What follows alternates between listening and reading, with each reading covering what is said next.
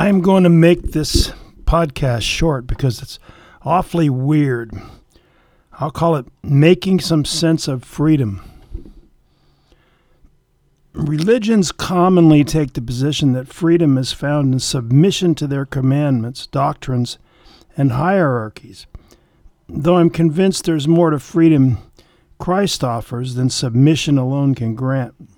The Church's position exposes a truth writers can learn from, that our most crucial skill may well be creating or imposing structure.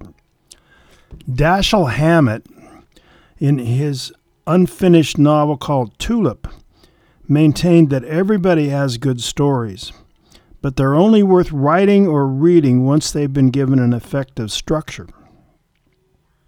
More than any other factor, structures are what make our stories, essays, dance routines, or sporting events compelling. Structure frees us writers from the need to be a great stylist, as even a mediocre stylist can entertain readers as long as she's working with a solid structure. Structure can free us from the nagging doubt that our story will find a right ending. And structure may serve as the place where beauty and truth reside. In Summa Theologica, St. Thomas Aquinas wrote, "Beauty and goodness in a thing are identical fundamentally, for they are based upon the same thing, namely the form." After reading this passage in its context, I believe what Aquinas means here by goodness is something like perfection, in which a thing's or person's or whatever essence is realized in its existence. So I suspect he would urge us writers to find the form or structure each story calls us to use. I told you this would be rather weird. Now get ready for even weirder. Philosopher and theologian Soren Kierkegaard advocated the pursuit of spiritual and artistic freedom, yet he warned us that even imagining such freedom can engender fierce anxiety or dread, which he defined as the apprehension of the possibilities freedom offers. Dread, to Kierkegaard, is the dizziness of freedom. Freedom from intellectual, emotional, or social restraint can open our eyes to beauty.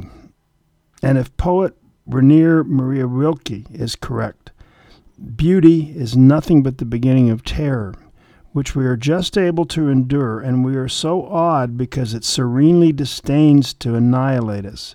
Every angel is terrifying. So beauty is the realm of angels, and angels terrify us because they are reflections of God. The Old Testament holds that if we saw God, we would surely die, because God is more beautiful than he created us to bear. So he gave us Christ, his appearance moderated by Jesus' humanity, as our standard of truth and beauty. But to truly know Christ, we need to live with him and see what he saw and what he sees, and learn that beauty doesn't only reside in the divine and the good.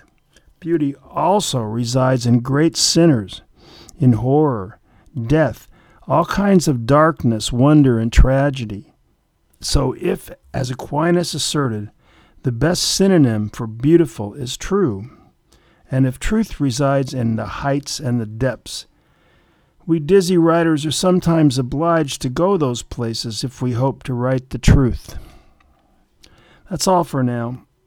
For those who prefer not to wait for next week, Writing in the Spirit, the book and ebook, is available in most online stores and many libraries. If your library doesn't have it, please ask them to order the ebook from Overdrive, a distributor that specializes in serving libraries.